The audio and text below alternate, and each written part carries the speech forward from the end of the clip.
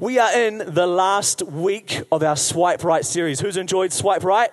Nice. Some of you still think we're talking about how to use Tinder. We're not. But that's all right. If you picked up how to use Tinder from that, that's a thing that you might have learned.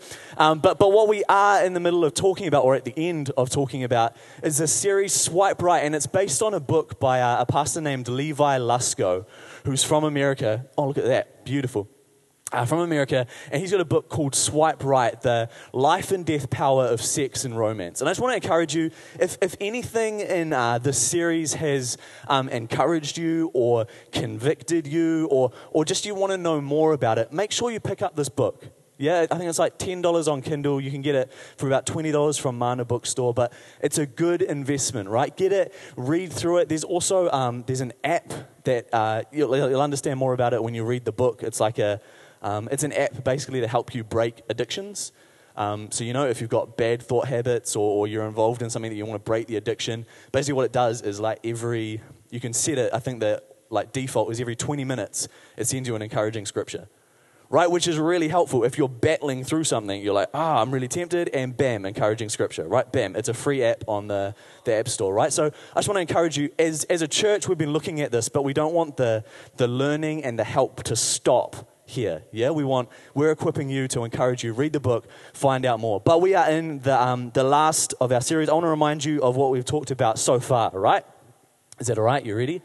Nice. I'm going to run out of voice eventually, so by the end we'll be whispering, which will be very spiritual, right? But so Jordan talked in the first week about water everywhere and not a drop to drink, right? About our culture of sexuality and about how sexuality is everywhere, but just like the Israelites in the desert encountered bitter water, that just because we're surrounded by sexuality, it doesn't actually mean that we're able to find what we need. In fact, we're surrounded by water, but we can't drink it. And so how do we make the bitter water pure again? And then George talked about the point of no return, right? And that story of Esau and the red lentil stew, and about making good decisions, about not trading away our future and our birthright for something temporary and fleeting. And then last week we talked about that marriage is worth fighting for, right? How do we fight for our relationships? And so I want to point out that up until now, our focus of the series has mainly been about prevention.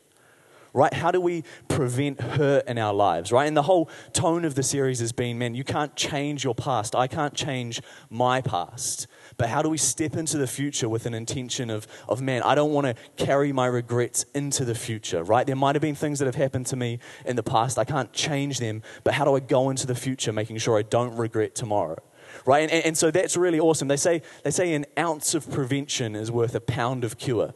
Right, which means nothing because we don't use imperial measurements, right? And I was like, okay, so one measurement I don't know is worth another. So I translated that into metric, which is they say that, I need to actually get this right? They say that a gram of prevention is worth a kilogram of cure. Right, that if we can get out in front of something, if we can stop the destruction happening, right? If we can be the fence at the top of the cliff rather than the ambulance at the bottom, we can help out a whole lot of people. So I hope that in this series so far, you've picked up some things that can prevent hurt for you going into the future. But what we want to talk about today is we do want to talk about the cure. Right, because the danger of this series so far is that it might have led you to feeling discouraged, right? It might have led you to, man, that's awesome that I can protect my future, but what do I do with the skeletons in my closet that bother me every day? Right, that although the series has been focused on encouraging us about how we can approach tomorrow, we might reflect on what has happened and feel discouraged. Right, but the encouragement is that the Bible speaks to us not just about prevention, but it also has a lot to say about the cure. Right, so as we finish this series, Swipe Right, on the life and death power of sex and romance, we want to look at how you can heal. If you're taking notes today, this sermon is called Magic Beans and In-Betweens, right, which is the best title in the world. I did not come up with it, I have to admit, right? It's from Levi Lusko's book. I just wouldn't have, right? That's a great title. So it's nice to have someone else's brilliant title. If you have a Bible, turn with me to Judges chapter 16. It's the story of Samson and Delilah. We're going to read it in a minute, but first I just want to acknowledge we all recognize these names. Right? We recognize the name Samson and Delilah, but I want to give us a quick refresher on who they are. Is that all right? Very cool. Turn to your neighbor and say Samson and Delilah. Nice.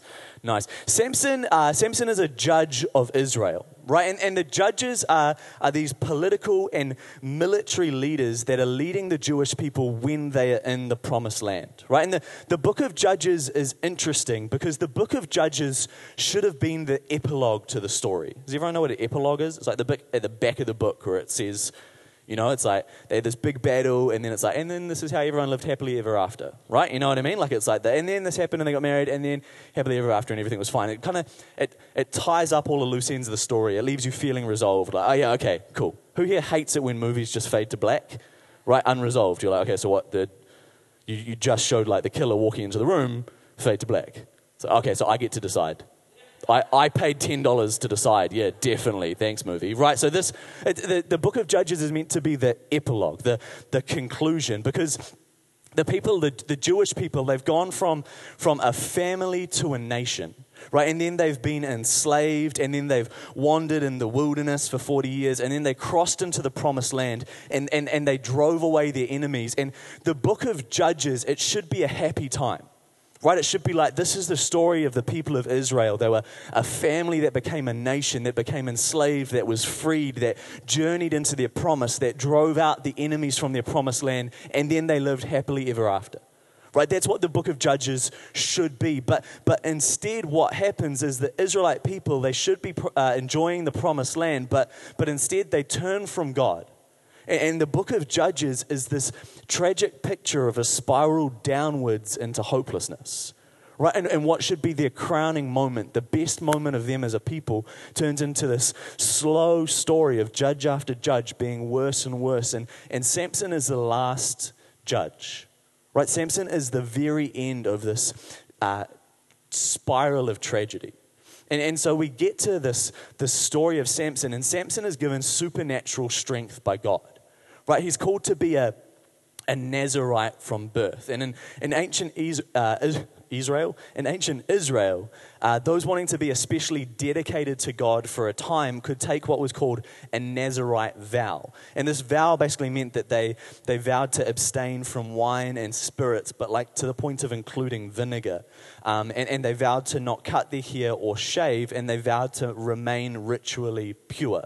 Right, so it was kind of like how we would consider a fast now. It was like a kind of just a defined period of time where they were like, I'm going to really focus on God, and so I'm going to put all of these things into my life that make me remember, I can't do that, because I'm trying to focus on God.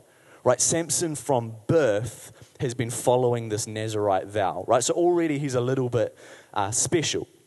And all of this happens because God has called Samson to begin to rescue Israel from the Philistines, right? The Philistines are currently ruling over Israel. Israel has fallen so far down the spiral that the people of Israel, in what was meant to be their promised land, where they could be a people again, they've fallen into captivity once more. And so Samson's life goal, his dream, his mission, his purpose is to rescue Israel from the Philistines. Say that with me. His life purpose is to rescue Israel from the Philistines, right? What's his life purpose? That's good. We need to make sure we know that. Right, and so what happens is Samson falls in love with a Philistine woman. Right, and so as we know, the Philistines are the enemies of the Israelites, but this goes horribly wrong, right? He fights with the Philistine people, and there's this kind of ongoing escalation of attacks. Samson does one thing, they do one thing back, and it concludes in his wife and his father-in-law being burnt alive. Right, so Samson comes back to his house. Yeah, it's intense, right? Bible is like metal. And so he comes back to his house and he finds his family's destroyed, right? And he's distraught. So he travels out, and the escalation continues, and he goes out and the Philistines and Samson have one last fight in which the Bible says he kills 1,000 men, which is impressive enough, but he does it with the jawbone of a donkey. Right, so Samson is mad and he's got super strength, and it's like comic book moment, and he's just like, you want to see the movie 300, right? This is like step up. And so then it basically seems like Samson and the Philistines, they end up in this stalemate, right? Where the Philistines, they can't catch Samson, right? He's too strong. They can't hold him. But Samson can't free the Jewish people because there are too many Philistines, right? Like he goes and he frees this kind of little village, and then he goes off to free this village, and then by the time he comes back to that village, the Philistines have come back and they've retaken that village. And so they're just in this kind of this stalemate, and it's in, the whole thing is Judges chapter 13 to 16. You can read it if you like. It's a good story. But basically it kind of seems like Samson gets a bit disheartened, right? And so basically what happens is Samson falls in love with another woman. This woman's name is Delilah. And the Philistine leaders, they come to Delilah and they essentially offer to pay her a fortune if she can find out the reason that Samson is so strong.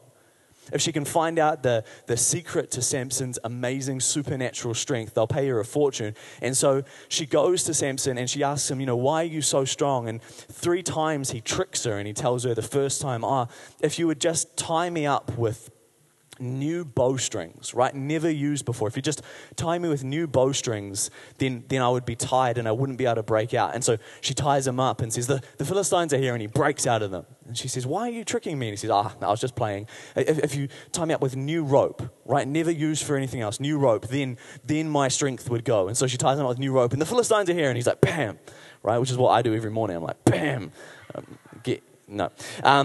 and then finally,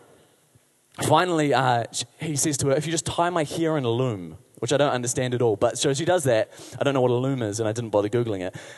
But she does that. She ties his hair in a loom, which, again, sounds kind of painful. Like, I think a loom's something you use for, like, knitting or making wool. Weaving things. It's that thing with the... These are on Vikings. Very cool. That's my point of reference for a loom. And so she ties his hair into a loom, which again sounds painful, but anyway. And then the Philistines are here, and he stands up, apparently just like with the loom attached, because I don't see how that would stop him. But and so we get to Judges chapter 16, verses 15 to 22. We'll put it up on the screen. We're reading from the NLT translation, and it says this. Have we got it? We don't got it. We do got it. No, you're all right. We can just have a conversation. Judges chapter 16, verse 15 to 22. Shaboom! Look at that. Beautiful. It says this. Then Delilah pouted. How can you tell me I love you when you don't share your secrets with me? You've made fun of me 3 times now, and you still haven't told me what makes you so strong. She tormented him with her nagging day after day until he was sick to death of it. Finally, Samson shared his secret with her. My hair has never been cut, he confessed, for I was dedicated to God as a Nazirite from birth. If my head were shaved, my strength would leave me and I would become as weak as anyone else. Delilah realized that he had finally told her the truth, so she sent for the Philistine rulers. Come back one more time, she said, for he has finally told me his secret. So the Philistine rulers returned with the money in their hands. Delilah lulled Samson to sleep with his head in her lap, and then she called in a man to shave off the 7 locks of his hair. In this way she began to bring him down, and his strength left him. Then she cried out, Samson, the Philistines come to capture you. When he woke, he thought, I will do as before and shake myself free, but he didn't realize the Lord had left him. Verse 21, so the Philistines captured him and gouged out his eyes. They took him to Gaza, where he was bound with bronze chains and forced to grind grain in the prison. Why don't you bow your heads? Let's pray. God, I thank you for this moment. God, as we gather together as a family and as we look at this last installment of this series, Swipe Right, on the life and death power of sex and romance. God, as we look at what does it mean to be broken? God, as we look at what does it mean to make mistakes, and how do you meet us in those mistakes? God, what's the cure? How do we move from a broken, hurting people to a people moving towards wholeness and healing? God, I pray that as we're here this morning, God, that it wouldn't be my words, that it wouldn't be my preparation, God, but that your Holy Spirit would speak in this room. God, that you would speak directly to our hearts, that we would be different when we leave than we were when we came in. Thank you that you're with us and that you love us. In Jesus' name, amen. You know, if you're here today, you can probably relate to Samson. Right? If you're here today, you probably you've probably never had super strength. Despite how you might have felt at that gym that one time you're doing those reps, you're like, I can do anything. No, just me. Okay. Right, but you probably never had some lady lull you to sleep and then shave your hair, right? Ladies might have been tempted if you have luscious locks like myself, but no one's done that to me yet, right? I'm watching. You leave it, right? But we can relate to Samson in that we've all made mistakes. Right, in life, at some stage, we will have stuffed up. In life, in some stage, something will have gone wrong. In life, we have things that happen that we wish didn't, or things that we encounter, events in life that can lead us to feeling in prison. Right, that can lead us to feeling without vision, stuck in the same cycle. We can relate to this feeling of being trapped by our poor choices. And if you're not currently in this space, that's awesome, right? We don't pray, God, I pray that everyone comes to church today and they're all trapped in poor choices so that my sermon's really, really relevant, right? I did not pray that prayer, right? But at some stage in our lives, something will go wrong. At some stage in our lives, something might just take a turn for the worst a little bit. And there are things that we can learn here that can help us, even if it's just someone that we know who encounters hurt, we can remember the sermon and help them, right? When you're in a place of hopelessness, when you're feeling dejected, or sometimes even worse, when you were once in a place of great success, right? When once things were going well, and now disaster hurts even more because you can compare it to where things were, right? Once I was Samson, once I was strong, once I was in control, and now I'm stuck in a prison without vision, stuck in destructive cycles. But I think we can all agree that Samson he's in a pretty hopeless place to be, right? And if that's how you feel this morning, or if that's how you feel at some stage, I want you to know and I want you to remember that this isn't how the story ends, right? If we can chuck up verse 22, it goes on to say, but before long, I'll just read it. No, that's all right. But before long, his hair began to grow back. See, here's the thing, right? Samson has been utterly defeated. Samson has had his hair shaved off, his eyes gouged out. He's bound in chains and put in a prison, grinding grain for his enemies, right? But in that prison, his hair begins to grow back. See, because here's the thing. You might feel like all that you have has been taken away. You might feel like you've been chewed up and spat out by life, but before long, your hair can begin to grow back. See, the thing that we need to remember is that we serve a God who is the king of the comeback. Right, we serve a God who specializes in the underdog. See, God's not done with you. If you've made mistakes, if in life later on and you remember the sermon and you've made a mistake, I want you to remember that God's not mad at you about the mistake that you've made. He's mad for you. He's not mad at you. He's mad about you because God has plans for you and he speaks them over you. He declares his plans over you. He loves you. He sees you and he doesn't see damaged goods. He doesn't think that you're too messed up. He sees you in the middle of brokenness and says it's all right because I specialize in redemption stories, right? It's all right because if you're broken, God can work. If you take nothing else away from today, I just want you to remember that God specializes in redemption stories. If you check that scripture up again, if this whole sermon could be summed up in one scripture, it would be Galatians chapter 6, verse 9, right? That's the right one for the other time. This one, yeah. So let's not get tired of doing what is good. At just the right time, we will reap a harvest of blessings if we don't give up. See, there are two steps at place when life seems bleak, when it seems impossible. The first one is don't grow weary of doing good. And the second one is don't give up. All right, why not? Why not give up? See, I've got 3 points today on how we can heal from hurt. 3 points that I'm going to use the illustration of a seed. But before we do that, I want to quickly say that God is a God of miracles. Right? In your life, you might be hurting. In your life, you might have an addiction or a hurt or some sort of seemingly impossible prayer. And we believe that God can meet us in that space and he can fix us and heal us and help us. Right? And today I'm gonna discuss how we heal. Because here's the thing. Right? I want you to understand this. God can do a miracle. Right, God can heal us of a hurt or something that's binding us, and he can do it in a moment. Right, God can work a miracle in our lives, but sometimes what God does is it's like he heals the bone.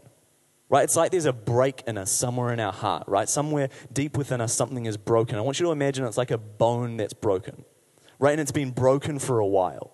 And so what God does is he comes along, and this is a thing that we can't fix on our own, right? It's a bone that won't mend on its own. right? That if life is just left to life, then it's going to be permanently broken. And God can come and he mends that bone. But sometimes what God does is he leaves the muscles around that bone, which have atrophied because they haven't been able to work, right? Because my leg's broken and I haven't been able to walk on my leg, all of the muscles in my leg slowly wither back. And they're not gone, but they're weak. And sometimes God leaves us with the weak muscles, right? Because what he wants to do is he wants us to build up strength to prevent us hurting ourselves in the same way again, right? So God will come along and he'll do a miracle sometimes, but he'll leave us in a place where we still need to heal, right? Where he's done the healing, but there's still this practical healing that we need to go through so that we can learn how to protect ourselves, so that we can build a strength that we didn't have before, and we can actually come back stronger than when the break first happened, right? Rather than just being restored to where we were, God wants to take us through a healing process which gets us to a place further on than we were at the beginning, right? So it's not that we are not only healed, but it's so that we can learn. So these points aren't instead of being healed by God, right? These points are as well as being healed by God, right? We believe if you've got something in your life and you want a breaking off, you want a miracle in the moment, we are a church that believes with you and we will pray for that. But we also believe, we also believe that practically we can support ourselves and we should support you. So why should we not grow weary of doing good? Right, my first point today, if you're taking notes, is even if you feel like Samson, even if you feel defeated and hurting in your throat because your voice is going, even if you feel defeated and hurting, don't grow weary of doing good, because point number one, seeds start small. Right, we've heard in Matthew chapter 17 verse 20 or Luke chapter 17 verse 6 of Jesus using the example of faith the size of a mustard seed. Right, but have you ever stopped to think why? Right, of all of the examples that God could have used, why did he choose to use faith the size of a mustard seed, right? Jesus has got the entire metaphors of the galaxy at his disposal, right? If he was Tim Walbrand, he would have used a Lord of the Rings metaphor, right? If he was Jono Brown, he would have somehow talked about Spider-Man, right? But he's not, he's Jesus, and he uses, which is good, right? I'm sure Tim would agree with me. I'm glad I'm not Jesus, right? I'm glad Tim's not Jesus. Moving on. Jesus uses this metaphor, this example of a seed. And I think one of the reasons that he uses this example of the mustard seed as a picture of faith is because he wanted us to understand that faith can transform something tiny into something that's massive. Right? In comparison to what they become, all seeds start small. Right? What is tiny today can become massive down the road. We discussed this last week when we talked about the little foxes. Right, the foxes that get into our life, into the vineyards of our life, and that they can come in and they can ruin the harvest. Right, these little things that can get into our life, that can get between us and our relationships, that can result in large divides. C.S. Lewis puts it this way in his book Mere Christianity. It's always a good sermon when we get to quote C.S. Lewis. He says this: "Good and evil both increase at compound interest. That is why the little decisions you and I make every day are of such infinite importance. The small good act today is the capture of a strategic point from which a few months later you may be able to go on to victories you never dreamed of. An apparently trivial indulgence in lust or anger today is the loss of a ridge or railway line or bridgehead from which the enemy may launch an attack otherwise impossible." Which is a little bit of a depressing thought, right? That like, you can just make a mistake. You can just have a little bit of a stuff up, a little bit of a, things go a little bit wrong, and you've allowed the enemy to capture a ridge or a railway or a bridgehead that's going to go on and wreak havoc in your life. Right? I don't know about you, but that's like, wow, I'm really encouraged that I came to church. Thanks, C.S. Lewis. I'm super glad I read Mere Christianity again.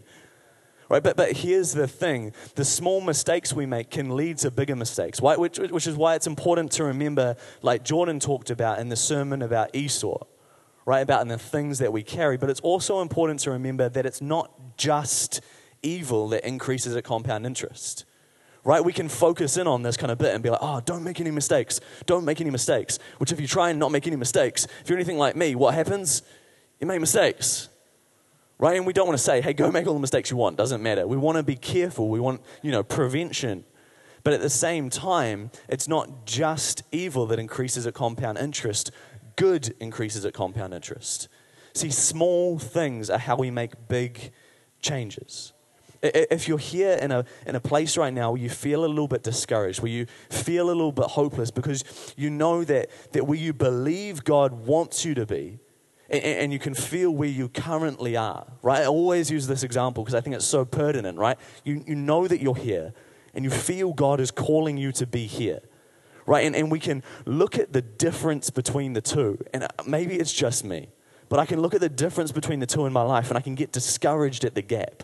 Right, discouraged at the space between. The space between the two can seem insurmountable. And then you look at the first step, right? Like I need to get there, but all I can manage is this.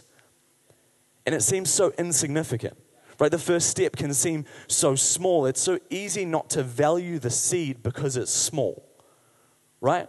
Like what's the first workout compared to how much weight you need to lose? Right, like what's the first credit card payment compared to how much debt you need to pay off? These small acts, they can seem to do nothing immediately. And so sometimes we don't do anything at all. Right? Let me say that again. Because the small seed can't do everything immediately, sometimes we don't do anything at all. See, here's the thing. The only guarantee in life is if we do nothing, we will get nothing, right? And sure, you can debate that. You can be like, oh, well, what happens if someone comes along and you don't do anything to earn money, but someone comes along and gives you money, right? Let's just, don't be silly, right? If you do nothing, the only guarantee in life is that nothing will happen, right? A seed won't grow just sitting in a packet. It's not until, even though it's tiny, even though it seems to be minuscule, that we're willing to say, okay, no matter how tiny and how pitiful it seems, I'm still going to do what I need to do and add a little soil and take that first small step. See, victory comes to those who can see past the seed. Victory comes to those who can see past the seed to the harvest that is locked up inside the seed.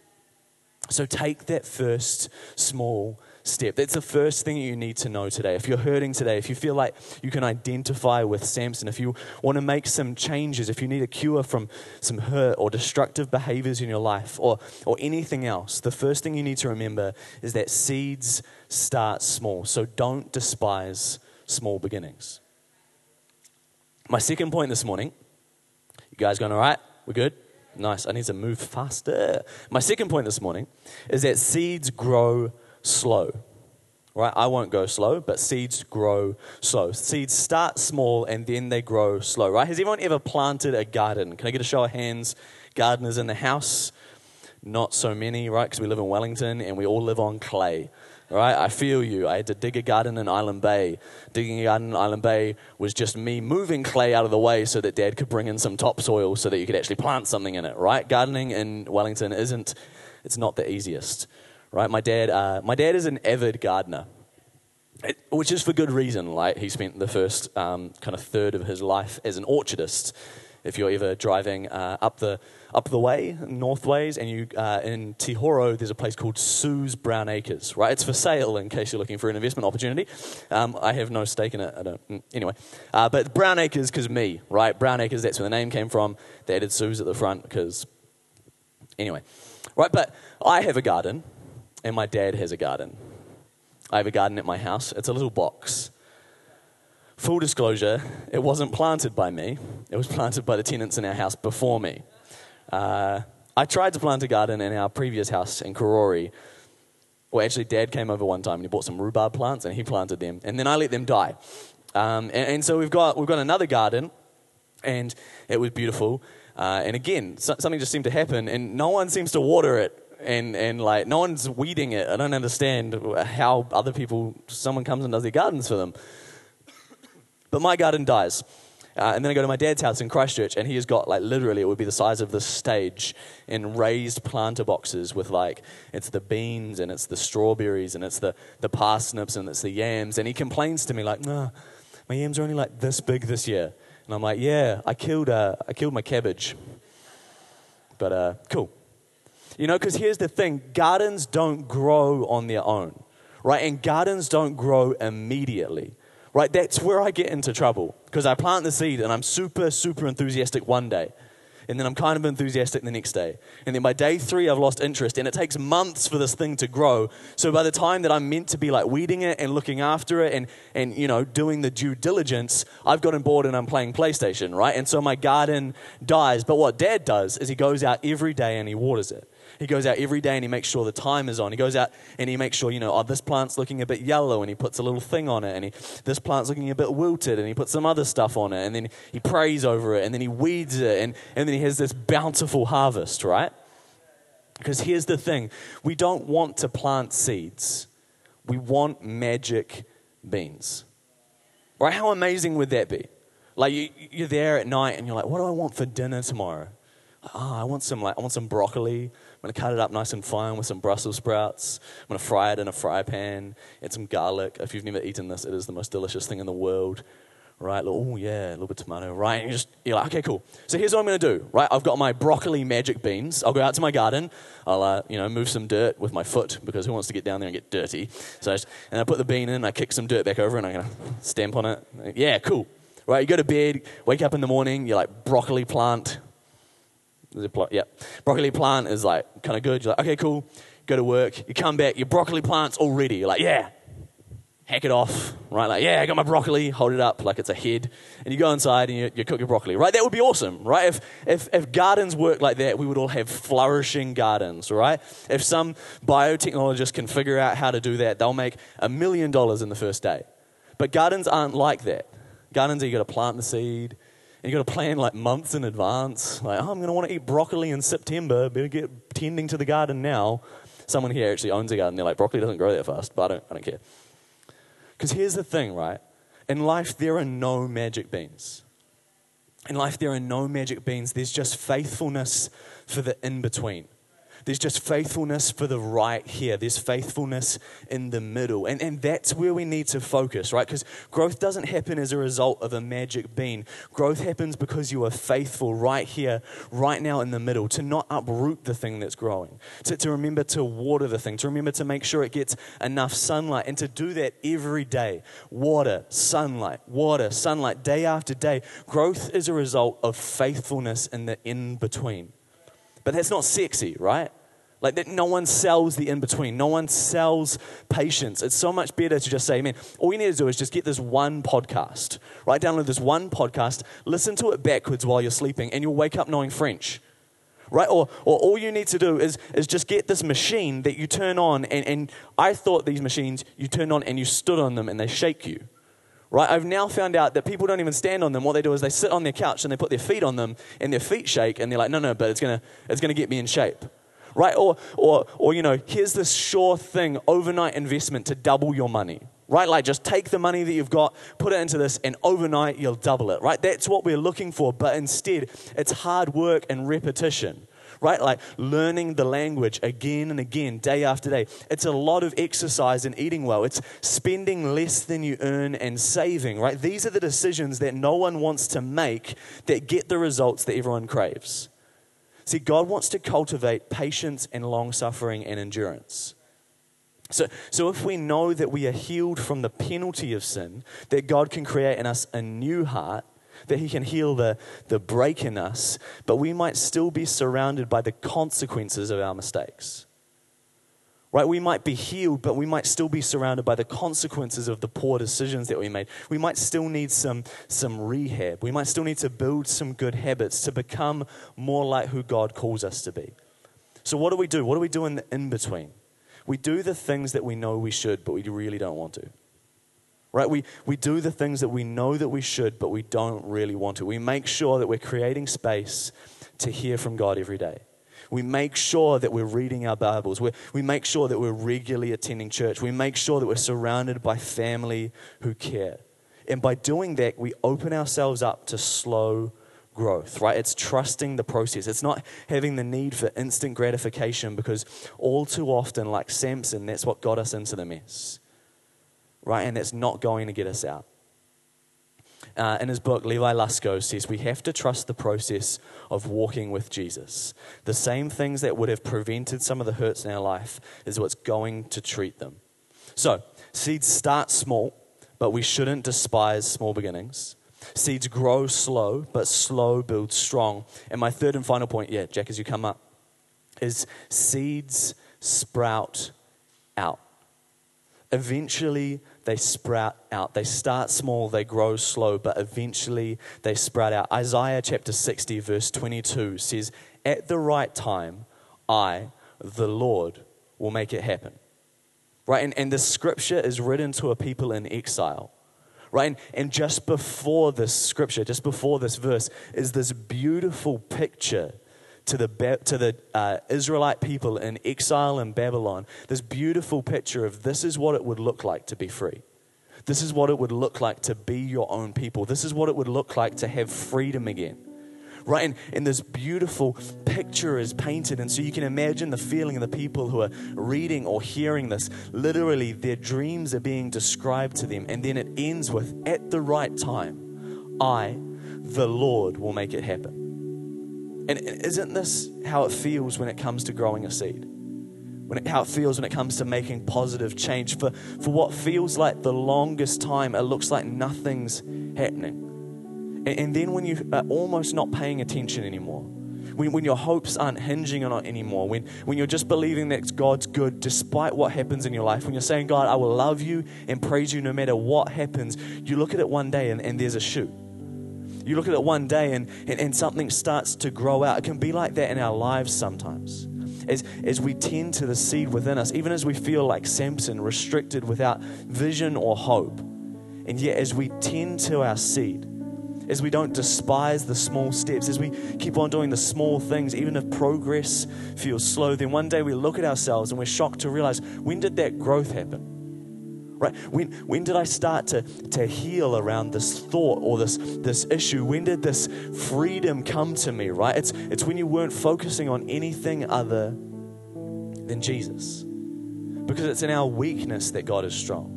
See, like I said at the start, I think at some place, at some stage in our lives, we can all identify with Samson. Right? We can all identify with having made mistakes and feeling restricted without vision or hope. But you'll remember in verse 22, Samson's hair began to grow back. Right? Because God's not done with you.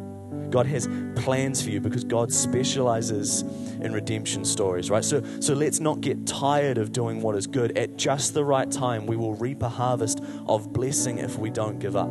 At just the right time, the Lord will make it happen. Don't grow weary of doing good. Don't give up. Because even if you feel like your eyes are gouged out, even if you feel like your head has been shaved, even if you feel like you're without vision or strength, believe for what seems impossible. See, Judges chapter 16, verse 23 to 28 concludes the story of Samson. Right? Samson is in jail, bound with chains, without his hair, without vision. He's in a hopeless place. And it says in verse 23, the Philistine rulers held a great festival, offering sacrifices and praising their god Dagon. They said, "Our God has given us victory over our enemy Samson." When the people saw him, that Samson, they praised their God, saying, "Our God has delivered our enemy to us. The one who killed so many of us is now in our power." Half drunk by now, the people demanded, "Bring out Samson so he can amuse us." So he was brought from the prison to amuse them, and they had him stand between the pillars supporting the roof. Samson said to the young servant who was leading him by the hand, "Place my hands against the pillar that hold up the temple. I want to rest against them." Now the temple was completely filled with people. All the Philistine rulers were there, and there were about 3,000 men and women on the roof who were watching Samson as he amused them. See, Samson's purpose was to begin to rescue Israel from the Philistines. Right? And there's always been in the back of his mind this dream. Maybe that's why he fell in love with the Philistine woman, right? Maybe he was like, somehow I'll rescue Israel from the Philistines if we can just create some sort of diplomatic marriage, right? Some sort of relationship. Maybe I can just work my way through this, right? And that doesn't work. So he kills 1,000 men. Man, I'll wipe them out if that's what it takes. But that doesn't work. Still his people are in captivity. Still he can't accomplish his purpose, his mission, his dream. And so Samson seems to give up. Right, he wanders to place and he kills Philistines, but seems to have no purpose, no goal. Samson seems to have lost his vision before he lost his eyes. And then, like we all do without vision, he makes the mistakes that wind up in him being restricted without vision, strength, or hope. And he probably feels like it's all over. He probably feels like he was given amazing gifts, amazing opportunities, amazing chances to do incredible things, and he squandered it. Right? Like he had one shot and he missed it. And he probably feels like he had an amazing call and he ruined it all. And he probably thinks he's going to die in jail, grinding grain to sustain the enemy he should have defeated. And he's thinking that his people will die in captivity and he could have saved them. It was his call. It was his dream. It was his mission. And then in verse 28, Samson prays one final prayer in his weakness, humiliation, guilt, and shame. Verse 28 says, "Then Samson prayed to the Lord, 'Sovereign Lord, remember me again, O God. Please strengthen me just one more time. With one blow, let me pay back the Philistines for the loss of my two eyes.' Then Samson put his hands on the two center pillars that held up the temple. Pushing against them with both hands, he prayed, 'Let me die with the Philistines.' And the temple crashed down on the Philistine rulers and all the people. So he killed more people when he died than he had during his entire lifetime." See, Samson was used more strongly in his weakness than he had ever been used in his strength. See, here's the thing. If you feel like you've made mistakes, if one day you end up in a place and you've made mistakes and you're reflecting on this message, don't run from God. See, you might need to make a big change. You might need a big miracle. You might need massive healing, and God can bring that, but we need to be faithful with the seed. Not despising the small steps and the slow growth, but also remember that we serve a God that specializes in redemption stories.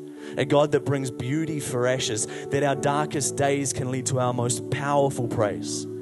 See, here's the tension though. We can know that even though we might feel like Samson, God loves us. Right? We can know that God wants to restore us from the mistakes that we've made and the hardships that we've been through. We can know that in our weakness, God is strong. But all too often, that knowledge, it doesn't translate to feeling loved or feeling accepted or feeling worthy. So to finish off our Swipe Right series, I want to do two things. The first thing I want to do is I want to offer an opportunity.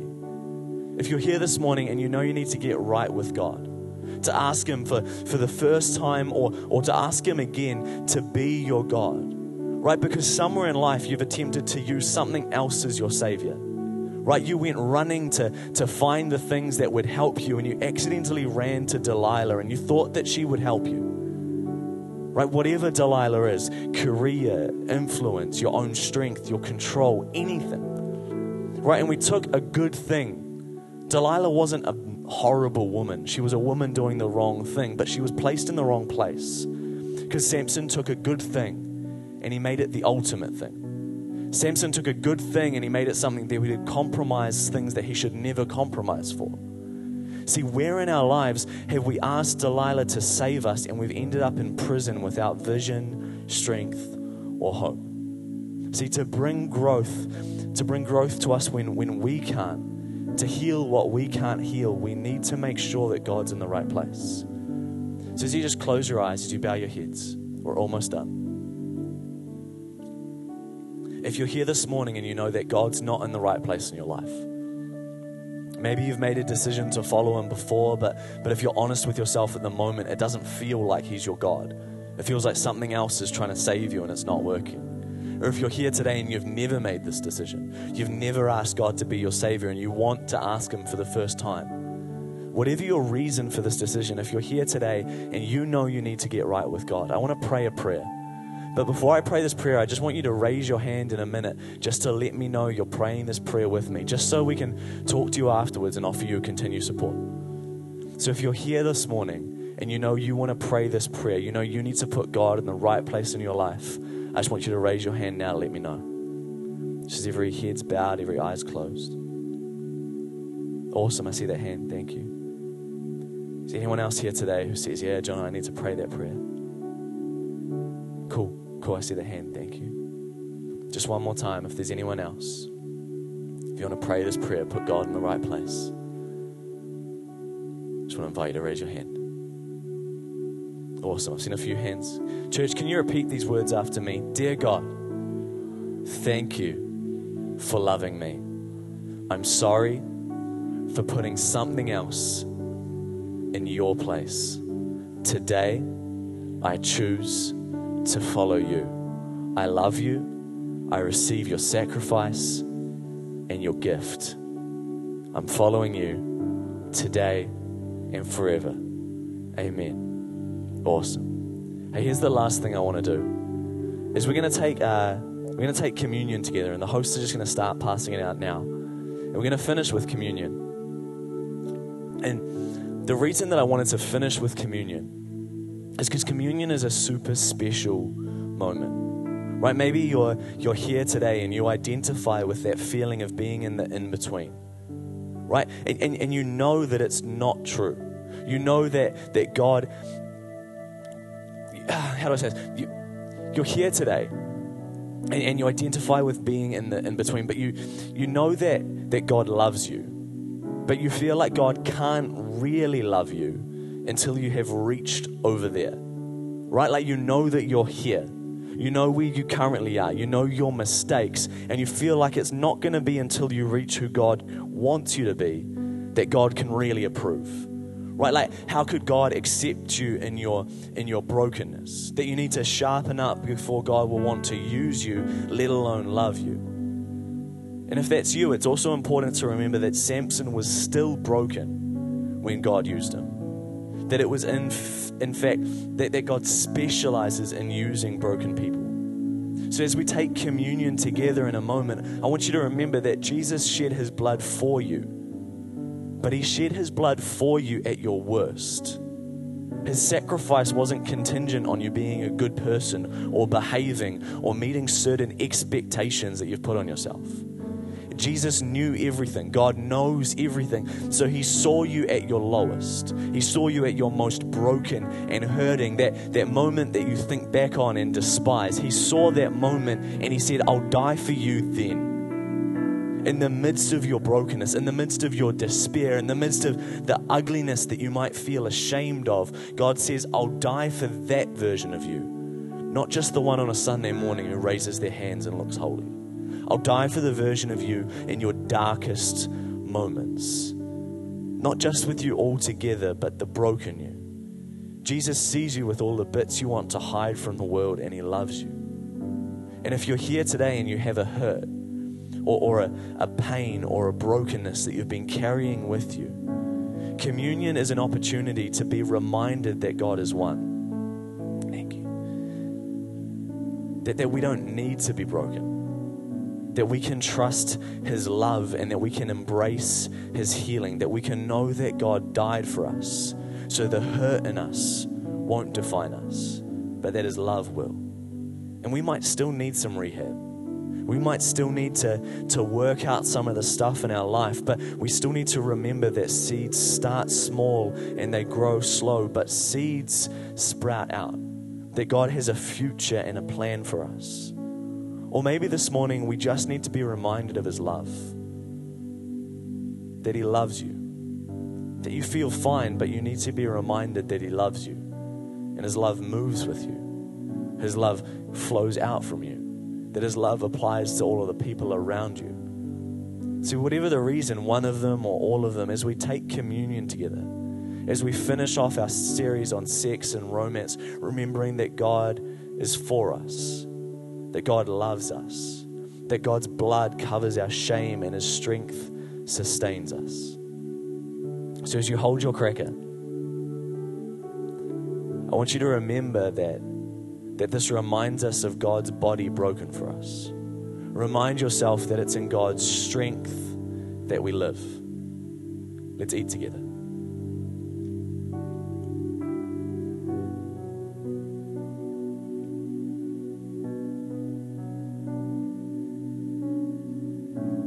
As you hold the juice, reminding us of God's blood shed for us. Remind yourself that God loves you. Remind yourself that God loves the broken you. Remind yourself that God died so that you could know him fully. And in this moment, feel that love. Allow that love to go from your head to your heart. Allow it to move from a thing that you know to a thing that you experience. This morning, if you need healing, if you're reminded of a brokenness in you, of a mistake in your past, of something that you feel is in the way, a barrier to connecting to God's love, just ask Him to take it away. Ask Him to heal it. Remind yourself that God is in control, that nothing is bigger than Him. And if He wants to know you, then if you want to know Him, nothing can stand in the way of that. So as you hold this juice, reminding us of God's blood, let's remind ourselves, let's remember that His love surpasses all. That God wins. That God wants you. And if you choose to know Him, He gets you. Come on, why don't we drink together?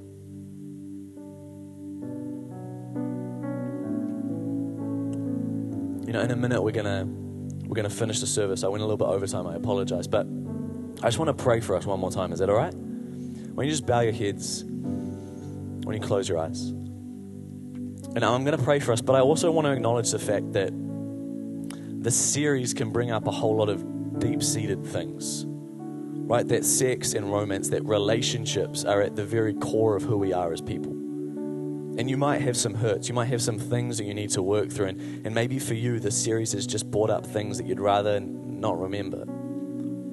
And so we're going to finish the service in a minute, and we're going to have an awesome shared lunch. But after I pray, in fact, the band's going to come up now. And the band's just going to lead us in a song of worship. And I want to encourage you, feel free to stick around and to worship with us. Or feel free to move to the back of the hall and talk amongst yourselves. But if you're here today and you know that you need to respond in some way, and I'm not making an altar call, but I'm just saying that the altar is open. If you know that there's something in your life, there's something in your heart that you need someone to stand with you and pray with you about, that there'll be a space here as we sing and as we worship together where you can come forward and you can be prayed for, that your family can stand with you and agree with you. Is that all right? Awesome. Why don't you bow your heads and let's pray. God, I thank you for this series. God, that is not a mistake, that it's not... It didn't just happen that we talked about sex and romance this month. God, but that you have life for us. God, and you have life abundantly for us. And life abundantly looks like a life free of the mistakes of our past. And life abundantly looks like a life in which we move forward into a future in which we help people and we don't hurt ourselves. But God, we're human. God, and we're fallible.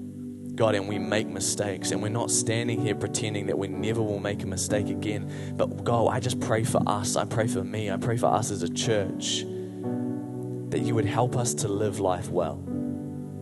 God, with our eyes to the future, anticipating what's to come, expectant of the fact that you're moving, God. God, thank you that you see us in our brokenness and you don't despise it, but you work through it.